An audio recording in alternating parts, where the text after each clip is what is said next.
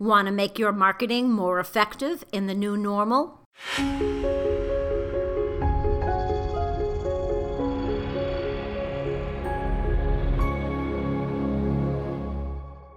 Hi, it's Robin Samora with the Fast Marketing Minute.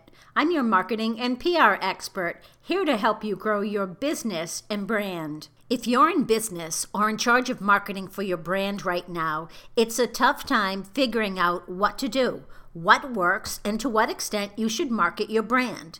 Helping is the new selling, and it's a strategy that will always work, especially during a pandemic. Here are 4 thoughts on marketing for the new normal. First, adjust to the new reality. You might think you know what your audience is looking for, but priorities shift during times like this.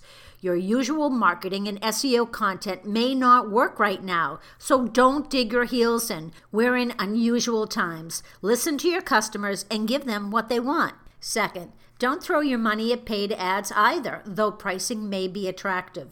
If your customers being scared off by COVID-19, chasing after them with paid ads won't help.